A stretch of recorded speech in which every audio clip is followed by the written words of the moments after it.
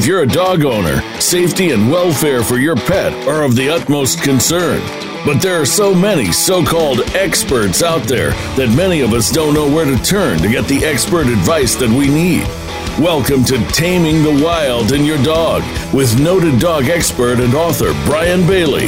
In this program, we give you the tips you need to connect with your best friend with the most practical advice. Now, here's your host, Bryan Bailey. Welcome, everyone, to another edition of Taming the Wild in Your Dog. And I'm joined here in the studio with my wife, Kira. Hello. And also with training supervisor, Joshua Hutter. How's it going? All right. Going well. Everything's going well. You guys are doing well today. We got a good episode coming your way. Hot topic, always a hot topic. And it gets even hotter when you title it the way that you do. We were talking about this before the show. And this is an article that was published by Psychology Today by Mark Bekoff. He's done quite a few books.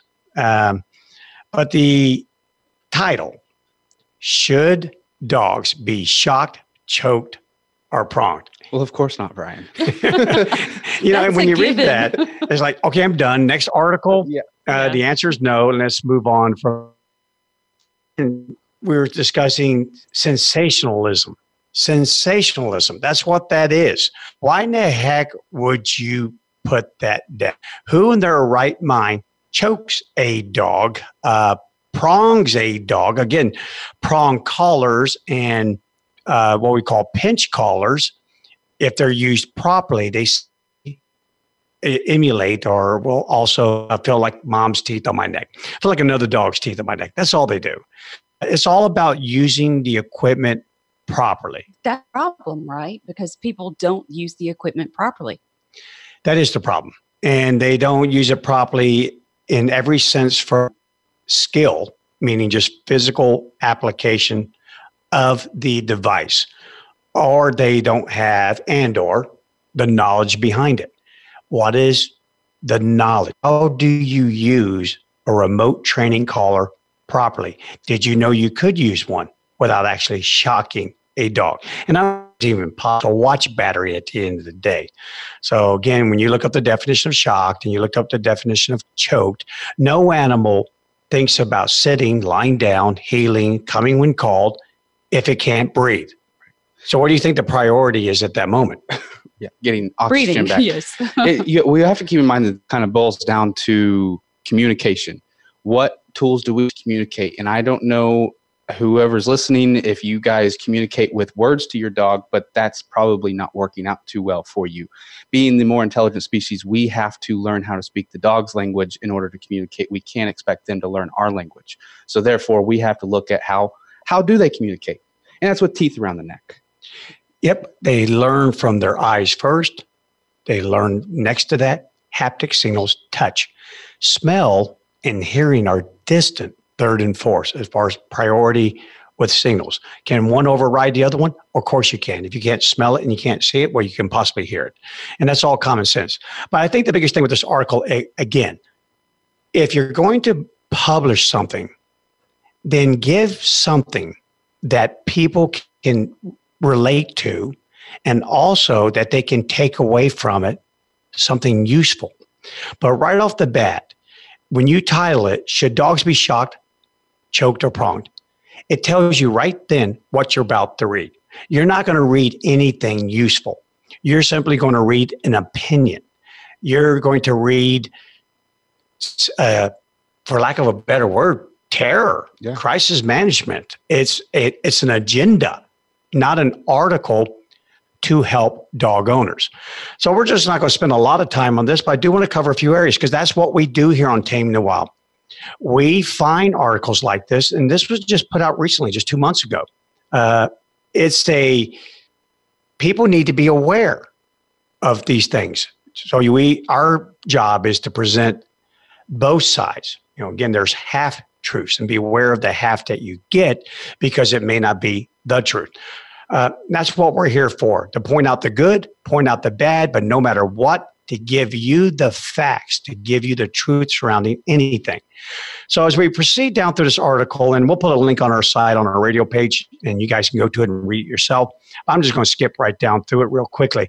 Mark Bekoff leaned heavily on a vet tech, not a veterinarian, but a vet tech, and also a proclaimed force-free certified dog trainer. So I'm not going to get into the certification. In other words, who certified you and who certified them to be able to certify you. And we could keep that up all day long. But it's definitely just an opinionated, and it's an agenda. The entire opinion and the agenda here is to ban the use of anything other than I love you, I want to pet you, and I want to give you treats. Anything at all that has to do with that. So they singled out choke collars, prong collars, and of course what they call shock collars, which again speaks volumes of their lack of knowledge as to how this device works and how is it interpreted by dogs. It just, again, I don't know anything, so let me just scream as loud as I possibly can, and that will gain me attention. When I was growing up, there used to even be a commercial. If you want to get someone's attention, whisper. Whisper. That's how I used to do it in the classroom with 3-year-olds, and it works. Amen. It does work. You don't need to scream at people. You don't need to shout, but that's what you do when you don't have anything else to use. You don't have the proper knowledge. So as we go down through this, that's what they talk about. They go, there's all this bad stuff. They cite a research that was done, and I tried to look this guy up, and I didn't find hardly anything on this guy. A guy by the name of Anders Hallgren. And Anders Hallgren back in 1991. Okay, now we didn't switch the numbers around. That was a long time ago. Yeah, it's 1991. 28 years ago, there was a study that he did. And the study was to determine the causes of back problems in dogs. Cervical problems and back problems, thoracic problems, lumbar, you name it. And he set out, and what he did was he solicited the input from dog behaviors educated by himself and chiropractors. What does a chiropractor know about a dog? What does a chiropractor know, period? Oh, okay. I've gone to a chiropractor twice and both walked out more hurt than I was before I walked in. So I'm a little biased there. Yeah. Well, I'm just afraid. I have the avoidance syndrome when it comes to chiropractors. With you there. First time I went to one and they made my neck sound like bubble wrap being popped. I was good. I'm thinking, okay, if your skill set's off just a little bit today, you didn't wake up good, you didn't have your coffee or whatever, now I'm paralyzed for the rest of my life. You know, you hear the worst word you want to hear is oops. And so again, I'm just afraid of it. But anyway, so this guy takes 424 dogs and takes his behaviors and takes his chiropractors, and 24 were dismissed for various reasons. So we're down to 400. And they studied and examined these dogs to determine, did they have a problem at all? And if they did, what was the possible cause? As it turns out, 26.87% of the 400 dogs had cervical neck injuries. So a little injury to their neck. Doesn't describe to what extent.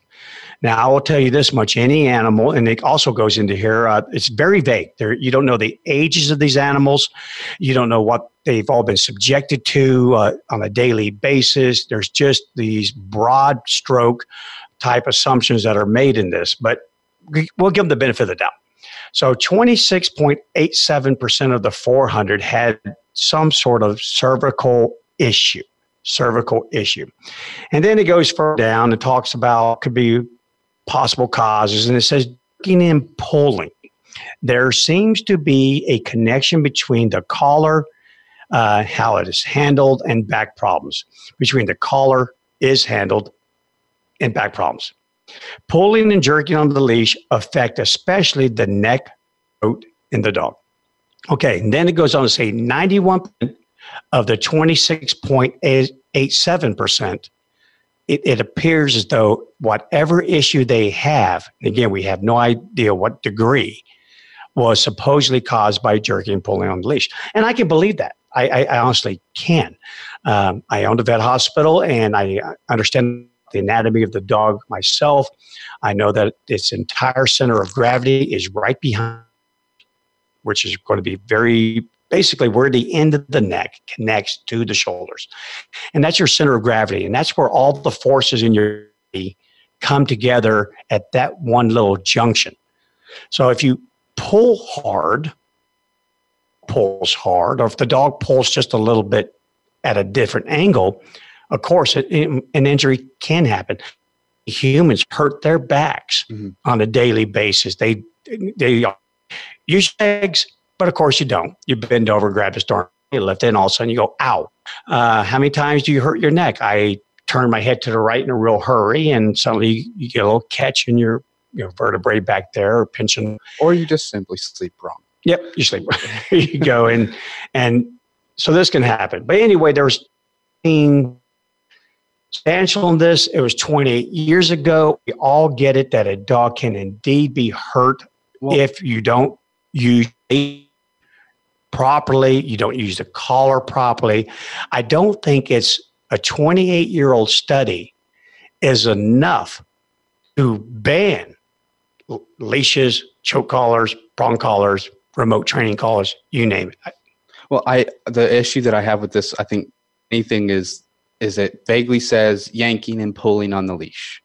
Okay, I mean, that is literally a never-ending spectrum both ways of what that could potentially be.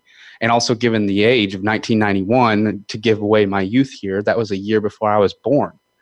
Now, with that being said, I wasn't alive back then, but I know stories from trainers I've learned from and things like that back then they were a lot more rough on dogs because it was the main source of training back then. So as far as how we're training with prong collars and choke collars today and remote collars, little to how this was back in 1991. Indeed. And also it was done with behaviors that were by the author study. Right. It goes on to cite a few stories. Tells one about at the vet clinic in which this girl worked, Mary is her name. Someone walked in with a dog. It was it says a dog. What kind of dog? But a dog was rushed into the vet clinic with a eye. Now, for those of you who don't know what prolapse means, the eye was bulging out of the socket. And when the client was asked what happened to her dog, she frantically told she was just walking him, and it happened out of nowhere. Okay, if you're walking your dog and his eye falls out of nowhere, you're going to have that checked out. There's obviously a problem between the socket and the eye, and it's correlated with the movement of the legs and a horizontal. So I'd probably just get that checked out altogether. But that's what the owner says. They go on to say, though, they make up a story for, we found out dog, while on a choke collar, started pulling when he saw another dog across the street, so much so that his paws came off the ground. All right. So now from an owner says, I don't know what happened. It happened out of nowhere to now the stuff happens. But regardless of that, she ends up saying that they got lucky. The woman left her at clinic and took with her a donated harness. Now I'm here to tell you, first of all, prolapsed eye. Let's don't make that into the horrible that it is. At my vet hospital, a Shih Tzu was being groomed, and it struggled. Of course they do. When you're trying to trim around their face, this happens. And these dogs have bulbous eyes, pugs do, and so on and so forth. And every now and then, this does happen. This is actually very common with this breed. And the eyeball did prolapse. It came out. I was there when this happened. I freaked. I absolutely freaked. My stress response was mobilized. I about lost it. I think I was going to pass out. But I scooped up this little shit, went running into the clinic, and Dr. Joanna Jones is way at the computer, and I go, Doctor, help me, save me. And she looks at me and goes, what? I go, the dog. She goes, and yeah, I see you're holding a dog, so what's up? I go, can't you see the eye? She goes, what about him? And I looked, and sure enough, it was back in. And I told her what happened, and she said, okay, Well, seeing how that happened, bring it over here to the exam table. We're going to have to clean a little bit behind the eye. So that was the hardest part about it. And then again, pop it back out to clean it. Oh, please tell me no. No, we did not do that. No, that didn't happen. Seems so stressed about it. No, because again, you don't want it to happen, but I just believe in putting things in their proper perspective. Where should they be? Reaching a little bit of balance. Give terror credit when it's due, but don't make something out to be something it isn't. But anyway, if you really want to see how this dog's going to pull, wait till you put it in a harness. That's what I was about to say. Now it's going to pull. And so we don't get the end of the story, but more than likely, I don't walk my dog anymore because now it really pulls the daylights out of me, and I just don't want to walk anymore. So this thing just keeps on going. Finally, this is you that I have this whole article. This is the area where I get upset big time. She goes on to be quoted. And while it's very clear that e-collars and prong collars are used because they cause psychological stress and pain, many people don't realize that choke collars also can cause a good deal of pain, suffering, and injury to dogs who wear them. If you choose to use a restraining collar, why do you do so? Here it comes. The drum roll, please.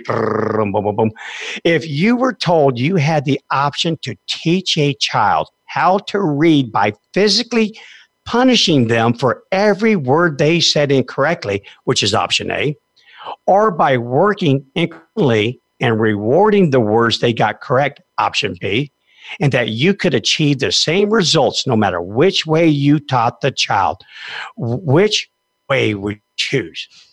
Well, first thing you got to ask yourself is, what kind of example is that? Who does that? Yeah, who would do that? Who does that?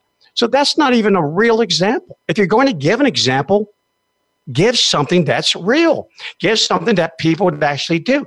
If you do that to a child, you're a psycho. So guess what? All of you dog owners out there that do use a slip collar, compression collar, I don't call them choke collars, use a prong collar or remote training collar, well, you just got lumped in the same group. You're a psycho. There you go. How about that? By golly, we're all psychos because that's what we would do. We would beat the darn words into that child. Well, good God. I can't even tell you how many times in school I would get in trouble for not reading the books I was supposed to be reading and reading what I wanted to get to read. So therefore, I actually was getting punished for reading. There you go. What was that, 1990? 2011? Yeah. Okay. The year I graduated high school, 2011. And I just want to touch on one more area, and then we're going to get out of this darn thing, and you guys can read for yourself. But again, you know where we're going with this. They go on to say many trainers advise against these types of collars altogether, in part because of the risk of injured dogs, yada, yada, yada, yada. The San Francisco SPCA website points out also that skin on a human's neck is 10 to 15 cells, whereas the skin on a dog's neck is only 3 to 5 cells thick. So therefore, if you were wearing a prong collar, would it hurt you? Imagine how the dog would feel. Okay, couple things. Here we go again. Epidermis. First of all, I may have long hair on my head, but I don't have a lot of long hair on my neck. Also, a dog's neck has over 200 additional muscles to support the functions that it must do. If you walk horizontally, then you need more muscles to hold your head up than if you walk vertically, and that's what we bipeds do. If you're going to carry your children, not in one of these car seats, or you're not going to walk it down a sidewalk on a stroller, but instead you have to carry your child with your mouth for 50 to 100 miles over rough terrain, you need a neck that can support that ability. If you're going to grab an animal that is 30 times your body weight, pull it to the ground against its will, and then kill it, you need a powerful neck to support those functions. And we have not bred that functionality out of dogs. I don't care what kind of dog you have. That neck is more akin to your thigh muscle than it is to your neck. But of course, you're a human and you always want to draw a comparison between yourself and your dog. We term it as anthropomorphism. However, stop there. Yes, they have a trachea. Yes, they have a larynx. Yes, they have the esophagus. They have many of the components that we have. But here's the big deal. It's surrounded by muscle. Yours is not, because your neck was only designed to facilitate your ability to see. When you look left, when you look right, to turn your head. Their neck was devised and implemented by nature to carry out tasks that our necks never have to do. And again, that's just a matter of taking all this into account. And one other thing. Dogs, I haven't met too many dogs that take into account how other dogs feel when they grab them with their teeth. So when you're sitting there, how would you feel? Well, then why do it to dogs? Mm-hmm. If they're concerned about feelings, what's a feeling? What is that? Is it a sensation, a sensory input, or is it an emotion that's running through my head? What is a feeling?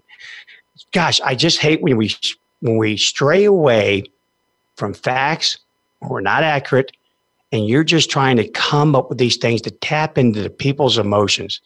And all of this, the harm with it is that you scare people, which then means they don't use devices that can actually control the behavior of their dogs.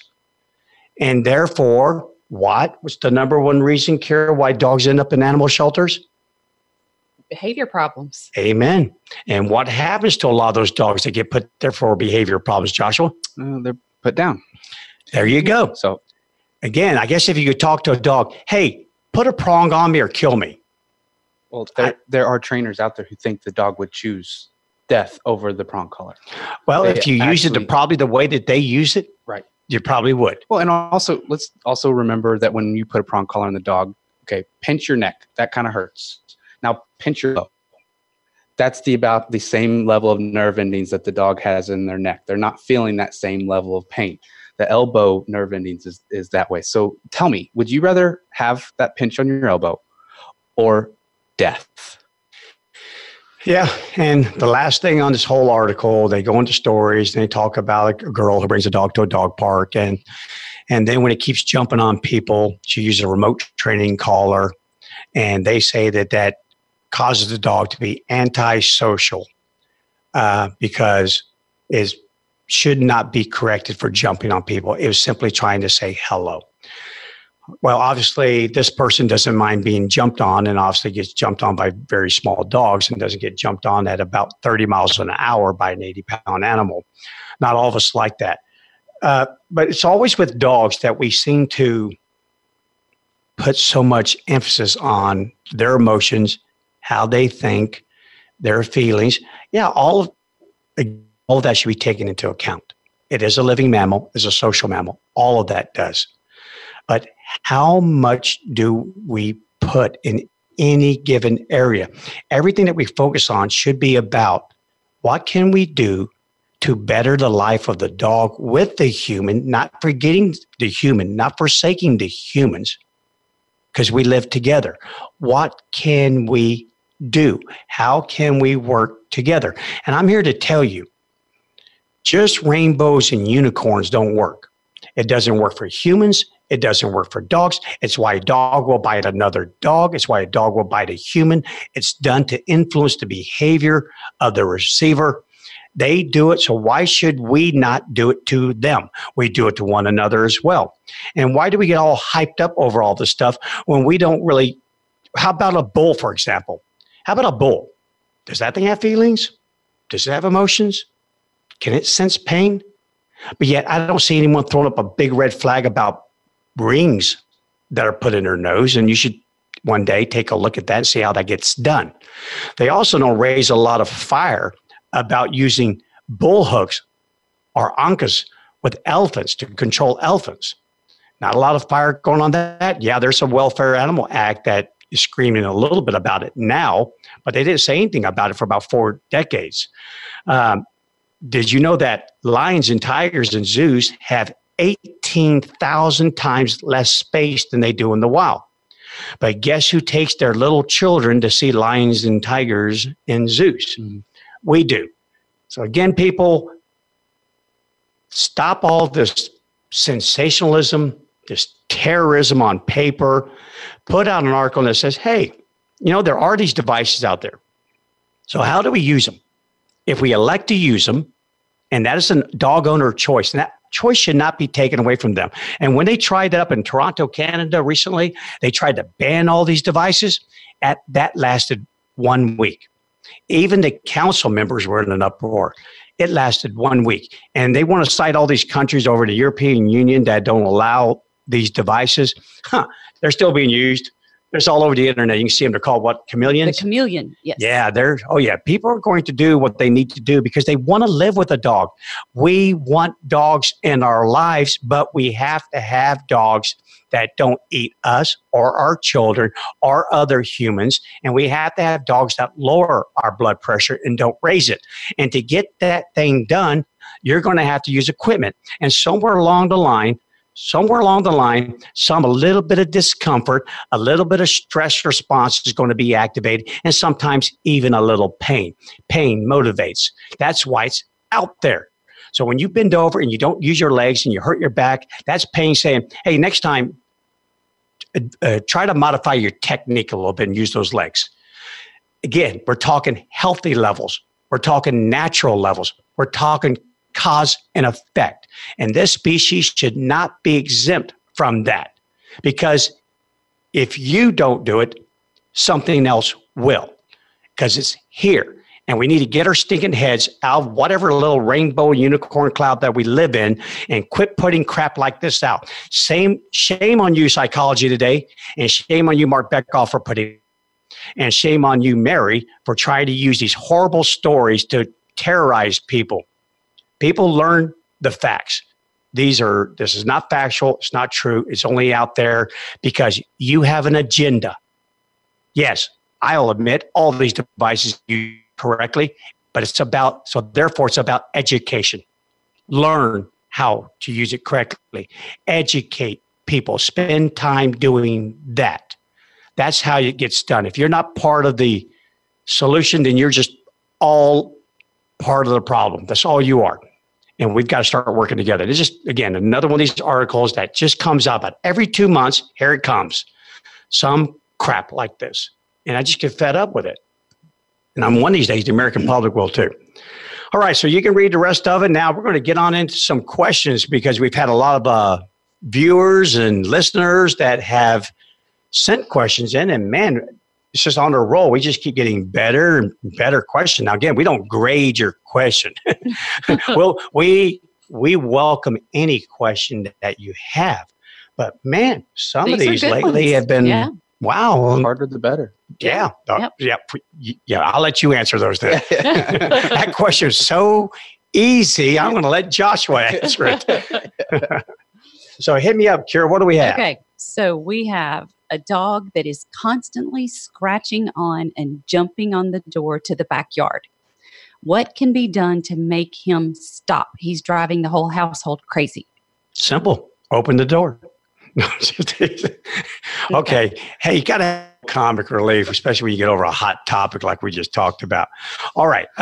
It really doesn't matter if the dog's jumping on the door on the inside or the outside. Most dogs typically want to be inside with the owners, but some see squirrels and other things out in the yard, and all they want to do is go outside. Our cat does that. We saw our cat Frank doing that the other day, just scratching on the window there, trying to get outside, thinking maybe that window will finally just disappear if I scratch long enough. So yeah, it can be irritating. It can also cause damage to the door, and which then can cause harm to the animal. Next thing you know, you have splinters, you have sharp objects, so on and so forth. So how do you make it stop? Well, there's a couple of ways. And I think you have to kind of pick per the situation, meaning me.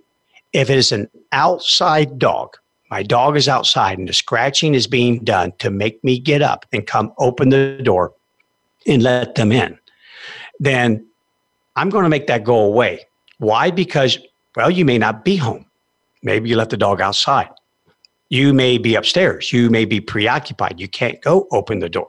So therefore, we just start having this really damaged door. So I'm going to make the door hot. So here we go. This is where I am going to use a remote training collar. And I'm going to press the button, start off at an irritant level. Irritant. What's an irritant?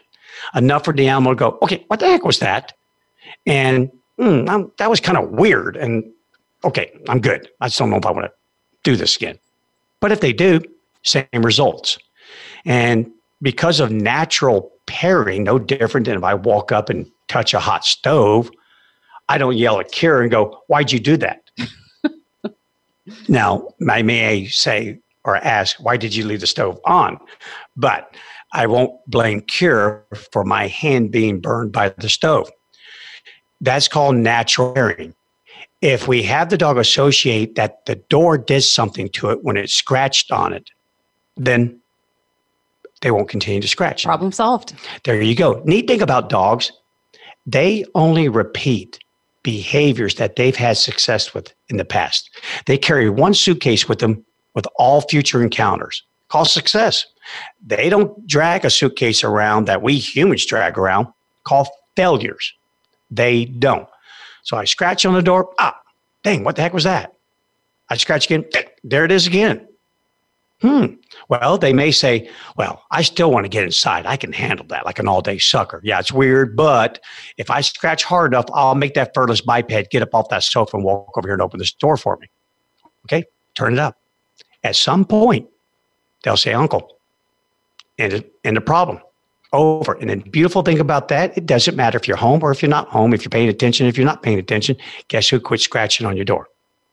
Problem solved. So that's how I would get rid of that. And I'd also do it the same way on the inside. Now, again, of course, if you're housebreaking or whatever, and just your desire to have the dog scratch on the door. And by the way, that's where a lot of it starts with dogs on the inside. Those bells, right? Bells, or just having the desire to scratch on the door. So in the beginning, here you go. Okay, if you scratch on the door, I will let you outside. But I was doing this because instead of just keeping an eye on you, I'm going to be a little bit lazy and hope that you tell me when you want to go potty. So I don't have to worry about it. I can just keep binging on Netflix and just doing my work here. And I don't have to pay one bit of attention to you. You let me know when you want to go out because you'll go ring that bell, which the bell is hanging right by the door. So if you're a dog, hey, bell, door, it's all close enough for government work, huh? Right? The end result is someone gets up and lets me out the stinking door. So now all of a sudden, let's fast forward. Housebreaking's done. Dog's a year old. It's 80 pounds. It's got big paws because you haven't had those things trimmed anytime soon. And you wonder, why does it scratch on my door? Well, you taught it to. You taught it. It learned a long time ago. To go outside. It doesn't have to go potty. It might want to play with the leaves. All behavior is directed towards influencing the behavior of something else. So therefore, that's why it does it. That's how I'm going to make it go away. Same way. Remote train call is my best tool. And if not, a long line on the inside dog, you jump on the door, I snap, and there you go. Cause and effect. You jump on door, boing, ow, you'll quit doing it. And it's great. It's wonderful because now you don't have to worry about the dog tearing up your door.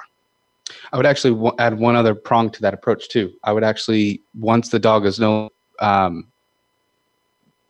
after the door, then teach the dog door manners, because that will only solidify, okay, well, I'm not supposed to do this. What am I supposed to do? So teach the dog how to go through doors in a controlled manner so that you're not having the issue of, okay, the door scratching's now complete, but the moment that the door opens, the dog's bolting through that door, which ultimately is what the dog's trying to get to happen when it's scratching. So, you're attacking it from two different perspectives. And when you say door manners, give me a for instance. What we sitting at the door for some sort of to say you can come in or out. A lot of people will let the dog just bolt through the door. I do both, in and out. Very good, because an open door is an open door. You bet. Yeah. Depending on, it doesn't really matter what territories give you access to, inside territory, outside territory. All right. Any questions, Kara? Yep. Okay. This one is interesting because I have no idea what this is. I was planning on adopting 2 puppies from the same litter, but people have been warning me against it. They say they will have Littermate Syndrome. What is that, and how do I prevent it from happening? Joshua? Uh-oh. Littermate syndrome. So from my understanding, Littermate syndrome is when 2 dogs grow up in the same litter. They're pretty much all they've ever really had as far as socialization. I've even heard it described as when two dogs socialize so much together that even when they are given the other opportunity to socialize with others, they still only ever play with each other, and they develop through age dependency, and they start separating from each other. They don't spend any time wanting to hang out with the owner of the dog. They only want to hang out with each other. So that's my understanding of Littermate syndrome. Well, of course, I'm immediately, and I'm going to be honest with you, I don't know a lot about Littermate syndrome. Right. But I know a lot about young dogs and older dogs. So a couple things with that. First of all, that describes almost like you watch these TV shows where they want to move abroad so that they can immerse themselves in the culture. Yeah, they want to be indigenous. I want to be just like those Indians over there in Mumbai. You betcha. Oh, yeah. Then it says 2 months later, 2 months later, they're living in a community with a bunch of expats, living with a bunch of Americans. Okay, so all you do is change your neighborhood from America to Mumbai. This is, I guess that'd be almost like a human equivalent to Littermate syndrome in that you thrive on what is familiar to you. I do know this. If that does occur, then that's a genetic component. Those are weak dogs to begin with, because the natural instinct of your dog is to become fiercely independent. Even though I have a pack, even though I work within a pack, I'm still independent. In other words, the reason why predators became social to begin with was because I need you to help me survive. Therefore, I won't kill you as long as you help me survive. And that's how it started eons and eons ago. So the dogs were designed to be fiercely independent during the majority of the time and then come back together during other times. That's why 87% of wolves will disperse when they're 2 years of age. They will leave the pack to go form their own pack. Puppies growing up, first of all, won't even realize and never view their other puppy as a brother or a sister. You're just another pack member. And if I can't live without you, then that's an animal that has a unnatural and imbalanced secure base attachment to the other puppy. And that does happen. And I can see that happening because minus the human, if you have the availability to be with a puppy, pick your kind. Hence, I used the example of the Americans going to a foreign country. You hang around with and minus that, though, you don't have a puppy to grow up with, then I deal a lot with dogs who have developed unnatural and imbalanced secure base attachments to the humans, meaning my relationship with you has morphed from as a young dog, I dig you, to as an older dog, I can't live without you, and I will certainly perish without you. Hence why we start getting to separation anxiety, a lot of issues like that. So to me, anytime, what do we tell people, Kira, all the time? Anytime you get a puppy, know this. This is an absolute fact, and don't ever let anyone tell you different. Anytime you purchase or adopt a puppy, you do not know for certain what the outcome will be 2 years later. And anyone who tells you what will happen, they're wrong. Genetics doesn't even tell us what will happen, but she tells us what can happen. You can be and if we have animals that have SBAs later in life that are unnatural and imbalanced, then that actually was set up while they were in their mother's womb. So me, I'm not going to worry about that yet. I'm going to pick 2 puppies, and I'm going to give you another piece of advice. If you do want to get 2 puppies, try to get opposite genders. Yeah, that's where I was going to go. Number 1 rule of all time, competition and any challenges are most fierce within their own gender. It's Papa Wolf who's concerned mostly about his oldest son, not his oldest daughter, and vice versa with Mama Wolf. Always within his own gender. If people come to me all the time with 2 dogs and they say, Bryan, I want you to help me make these dogs get along. And I always go, I'm glad you used the word make, because you have 2 males They're the same size, about the same age. It's a condition known as the principle of resemblance. And the only way they're going to successfully cohabitate is by making them do so. So go ahead and get your 2 puppies. I'm not going to worry too much about this. No. And if I had any advice, start young with the obedience. Start young with the engagement on you, so that engagement on each other is not their primary life day in and day out. It's just puppy, puppy, puppy, puppy, puppy, not really ever really engaging with handlers or anything like that. And separate them. Yeah. Separate them. Don't let them be together all the time. Separate them. Take one to a dog park, leave the other one at home, then switch them out. How about if one gets walked by one person, someone walks the other dog, and we leave at different times? Separate them. By being separate from one another, then you learn how to cope with that. You develop mechanisms that allow you to, when this stress happens, when you become stressed because you don't have your litter mate, your little litter life ring, well, then what do? Do you adapt? Nature gave all of us the ability to flexibly adapt all the time, flexibly adapt. So, and also look for the signs early on, because us humans, we always find it so cute when the puppy is young and, he wants to get over to the other puppy bad, or he's nervous without me. It's so cute that you're digging yourself a grave. I mean, you have to look at those signs early and kind of intervene. It's sad, but some owners enjoy that. Oh, I know. Oh, that's an upcoming book titled The Impenetrable Line. Yeah. There are owners who actually enjoy their dogs having separation anxiety. They love feeling like, I am your life ring. Now we have to go hire a shrink because we got some issues going on there. Okay, hopefully that'll put you a little bit at ease there. It's so rare. I don't know who came up with this term, but again, in all my years, I had to ask Joshua before the show, what is Littermate Syndrome?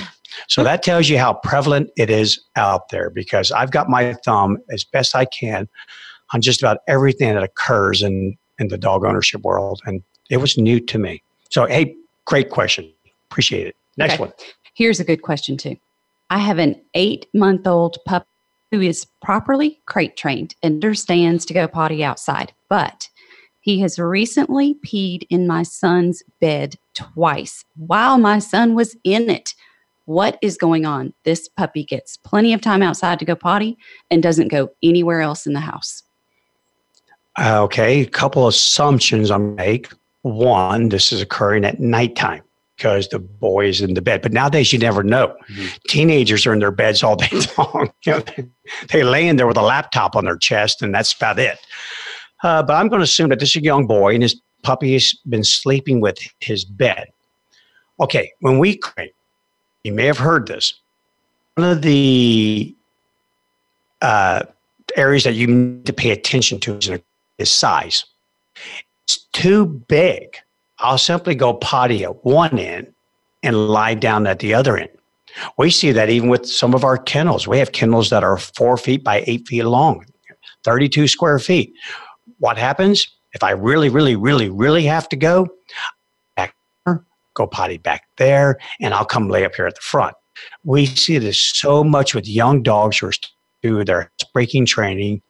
They sleep up on the bed, and sometime in the middle of the night, they go, I have to go potty.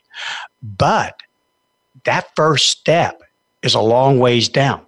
And so I'm afraid to step off into the dark abyss, meaning top of the dogs are actually phobic. They're a little bit afraid of heights.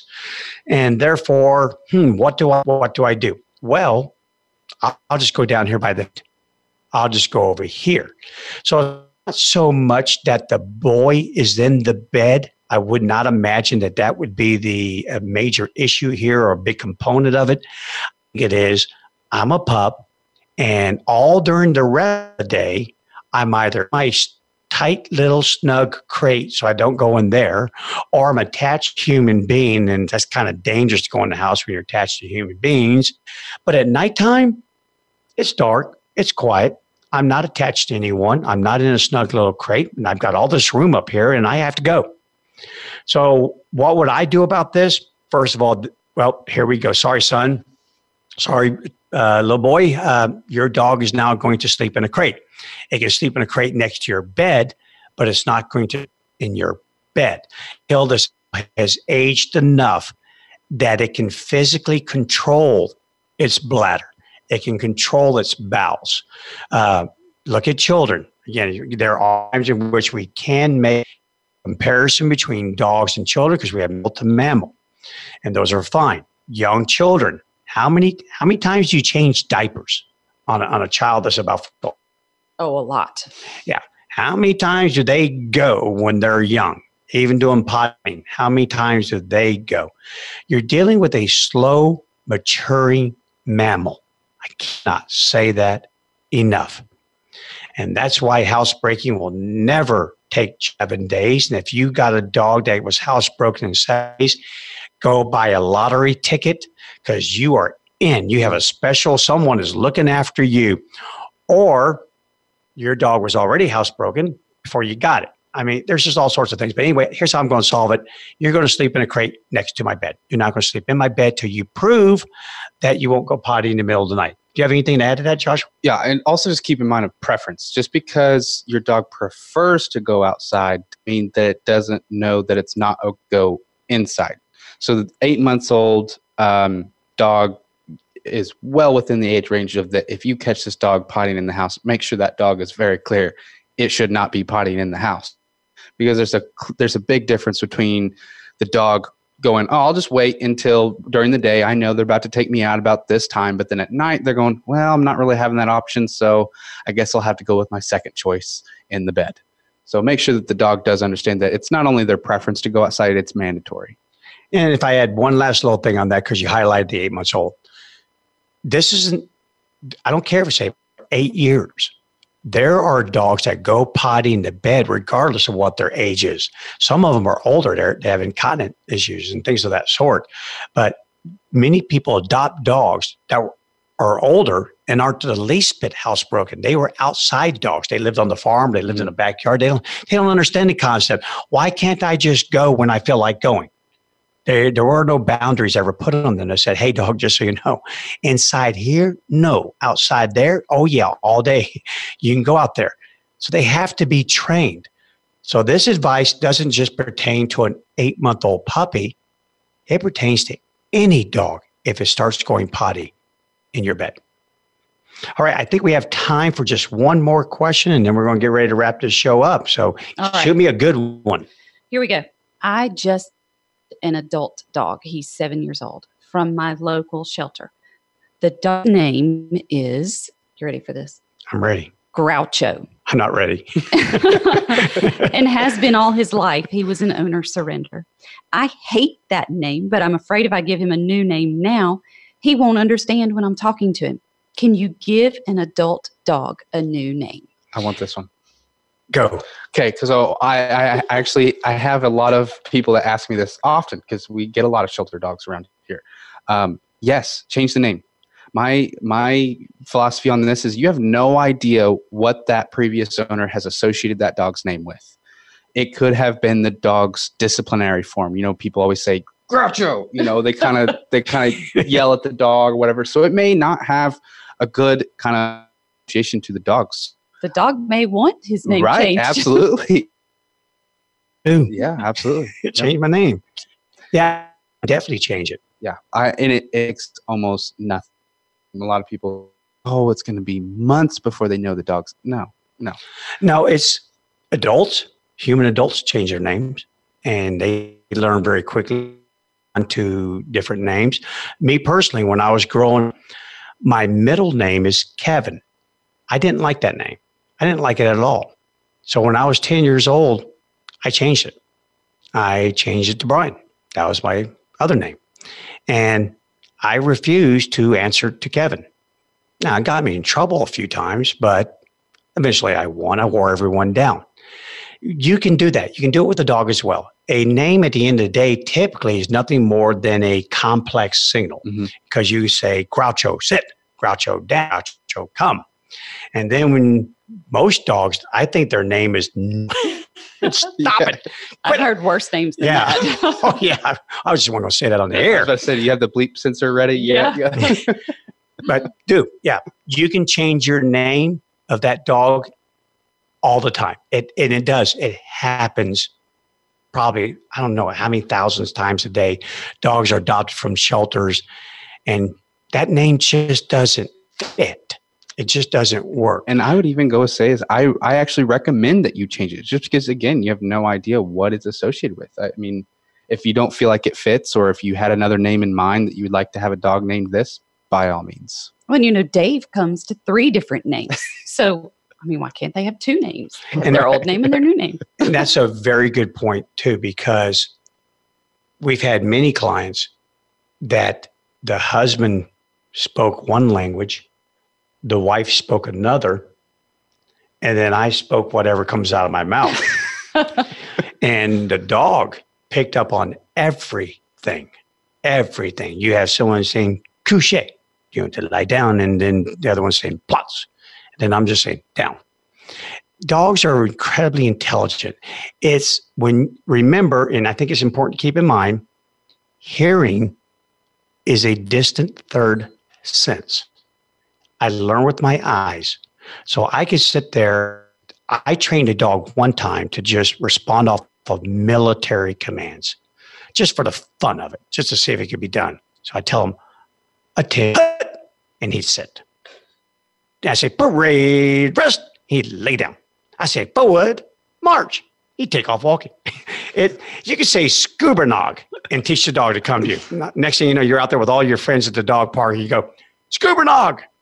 You should do that. I would do that just because the looks that you'd get from everybody else. I saw a hilarious video, somebody teaching their dog how to play dead with the command from like Harry Potter spells. So they were like, whatever those spells are. But yeah, but it was just hilarious because it looked like they were doing the magic on the dog. Yeah. Yep. No problem with that. Change the name, have some fun with it. If you simply attach the name to a lot of commands or a lot of different behaviors, that dog is going to pick it up in no time. And the neat thing about them, again, they only carry with them into the future successes. They're going to drop anything that doesn't work, anything that is not reinforced, all signals. And again, a name is nothing more than a signal. It's a signal that precedes another signal. Signals that are not reinforced will always degrade to R0. We call that response 0. So it'll happen, make it happen, piece of cake. Anything else? We got about 3 minutes left. Well, there is one, but I kind of want to save it. You want to save it? Yeah, it's a good one, and I think it'll take you longer than. So we were talking about languages and foreign countries today, and I have a kind of a interesting story from a personal experience with one of our clients. We had a dog that just went home a couple days ago, and the owners, one is a Irish lady and one is a German lady, and she was talking about how here they've only been in the States for just a little while, I think, and 2 months. Yeah, and they're talking about how in Germany dogs are so much more well behaved there because the society does not address other people's dogs. It's kind of like a cultural norm that you don't talk to somebody else's dog. You don't reach down and just pet strange dogs. And she was talking about how here, every dog you see sees a new person and gets excited. I just thought that was super interesting that, in Germany, that there's that kind of social aspect that really America needs really bad. Yeah. Maybe I thought the dog's name was Nine. I reached down to pet it and I hear Nine. Yeah. And I go, oh. And they said, 99. I'm like, 99 it is. Maybe 99. I don't know. Well, now you answered my question. I was wondering all this time, was the dog's name Nine or what? Oh, boy. Okay. Well, guys, next week we're going to start a 2-part series on a very deep and dark subject. And it's about mental illnesses that dogs have. So many people don't realize that dogs can suffer from many of the same mental illness we do. There are phobias. Can they become depressed? They can. Not on the same level that we do, but enough. And this is going to unravel for you, hopefully, that you'll be able to recognize if you do have a dog that is suffering from mental illness. These episodes should help teach you how to recognize it and then what can be done about it. So stay tuned. That'll be a 2-part episode, and we're going to dive as deep into it as we possibly can and explain it as easy as. Well, then you guys have a great piece out there. Change your dogs if you need. And check out the article if you're really bored. You just want to do something that'll just get your blood pressure up. All right, we'll see you guys next time. Take care.